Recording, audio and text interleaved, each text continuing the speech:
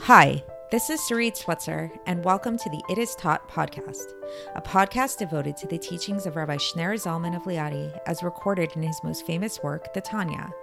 My hope for this show is to make these teachings accessible and relatable to the average person, regardless of prior Jewish education or affiliation. The episodes follow the prescribed daily study portions and are meant to serve as practical lessons in how to live your life as your true self and develop an authentic and powerful relationship with your Creator. I have personally experienced the effects the study of this work has had on me, and I'm excited to share what I can of this knowledge with you. So please join me on this journey of learning, self-growth, and connection with your source.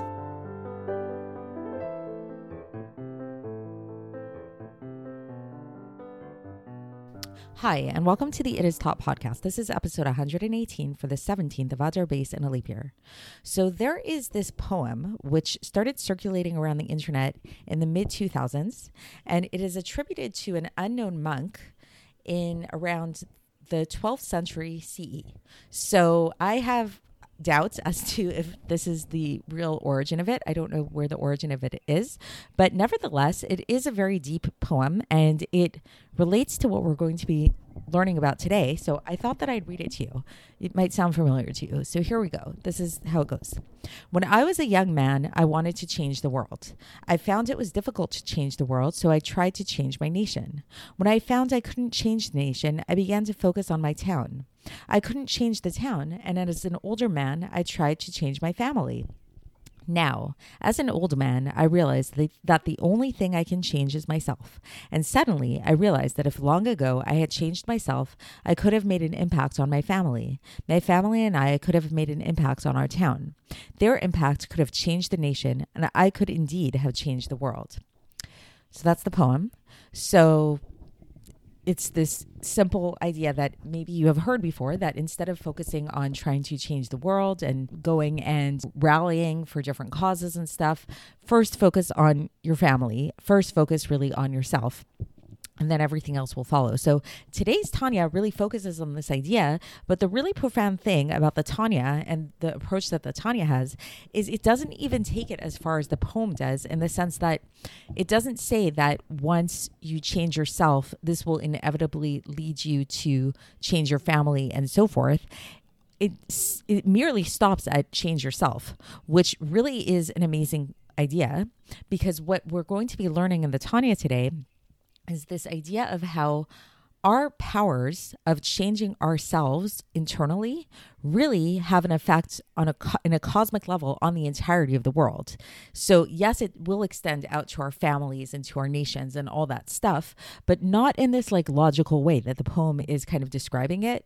That like, I guess the basic idea that I'm getting from the poem is that if you change yourself, you'll be a nicer person, and this will lead you to act nice to other people, and then other people will act nice in turn, and that kind of thing. So while that might be true, the Tanya is kind of approaching this topic in a much more cosmic way and in a much more spiritual kind of way, in the sense of what we're going to be learning is how changing yourself internally really has a spiritual cosmic effect on the entire world in this really real, authentic way. So let's get into the text to see what I'm talking about here. So the Alter Rebbe says, and again, this is in the middle of chapter 37. It's a long chapter, so we're going to be still focusing on it for quite a number of episodes to come. So the Alter Rebbe says here that it is found that the entire purpose of the days of Mashiach and the revelation of the dead, which is when we reveal the glory of God and his blessed godliness, to eradicate the spirit of impurity from earth. So this is the ultimate purpose of creation, is to reveal God down here and eradicate the spirit of impurity here. This is all dependent on drawing down his godliness and the light of the Ein Sof into the animal soul that is found in the collectivity of Israel, in all of its 248 organs, through keeping all of the 248 positive commandments, as well as to eradicate the spirit of impurity from it through keeping the 365 transgressions of the negative commandments, so that the 365 vessels will not be able to draw their life force, will not be able to suckle from these negative energies. So that's the end of the text. So it's pretty short. So just to sum it up and explain this a little bit more. So what we've learned today is this idea that the whole purpose of creation is to draw godliness down here into this world and to eradicate the spirit of impurity from the world. And now the way that this happens is actually through the Jewish people. So we are really, really, really essential to this plan. And it's through the Jewish people keeping God's Torah, which is made up, the mitzvahs are made up of 248 positive commandments and 365 negative commandments. These two aspects happen. So by keeping the 248 positive commandments, what we do is we draw down godly energy into our souls. And this drawing down of godly energy into our souls causes the drawing down of godliness into the entirety of the world.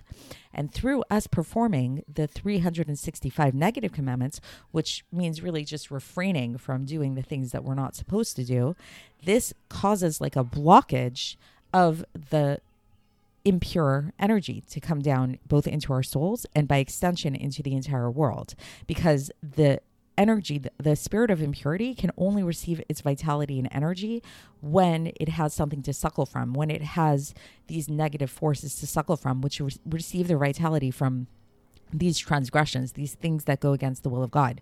So when we refrain from doing things that are against the will of God, we block this flow and we don't allow it to happen. So that's how it happens. So it's really amazing. So really going back to our message in the beginning, it really is about starting from the inside in our true and real way. So it's not about going out there and finding the most amazing cause that will save planet Earth from climate change or war or racism or any kind of cause that you can think of, whatever it might be.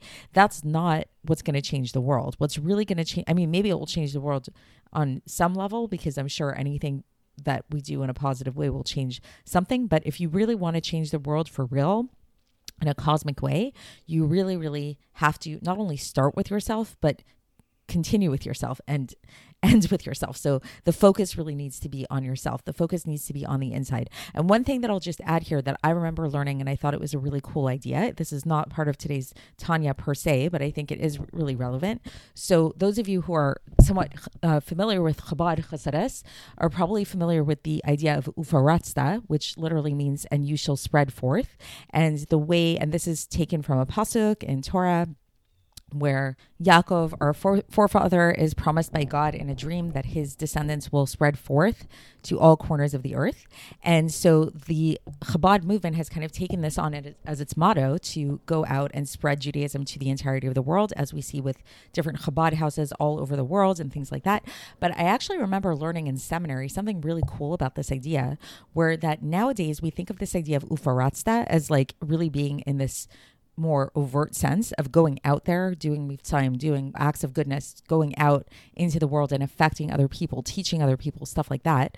But originally, I believe it was with the Chassidim of the Mitzel Rebbe, they actually took this in a much more, this phrase of ufaratsta in a much more psychological sense, in a much more internal sense. And what they understood the phrase ufaratsta to mean was that you should spread forth your inner potential, your inner abilities, your inner godly soul, and you should have that spread forth into who you are. So they really understood this idea of ufaratsta as not about going out there and changing the world, as spreading light into the world so much, but more about really focusing on having your inner light spread forth out of who you are and have it shine on the outside of who you are. So I think that kind of sums up what we've learned today. In today's portion, what the focus is really on is that it's really about self. It's really about self-transformation. And when we can really focus on aligning ourselves with God's mitzvahs, then this really will have a cosmic reverberation on the entirety of the world. So that is it for today, and we'll continue tomorrow. I'll speak to you then.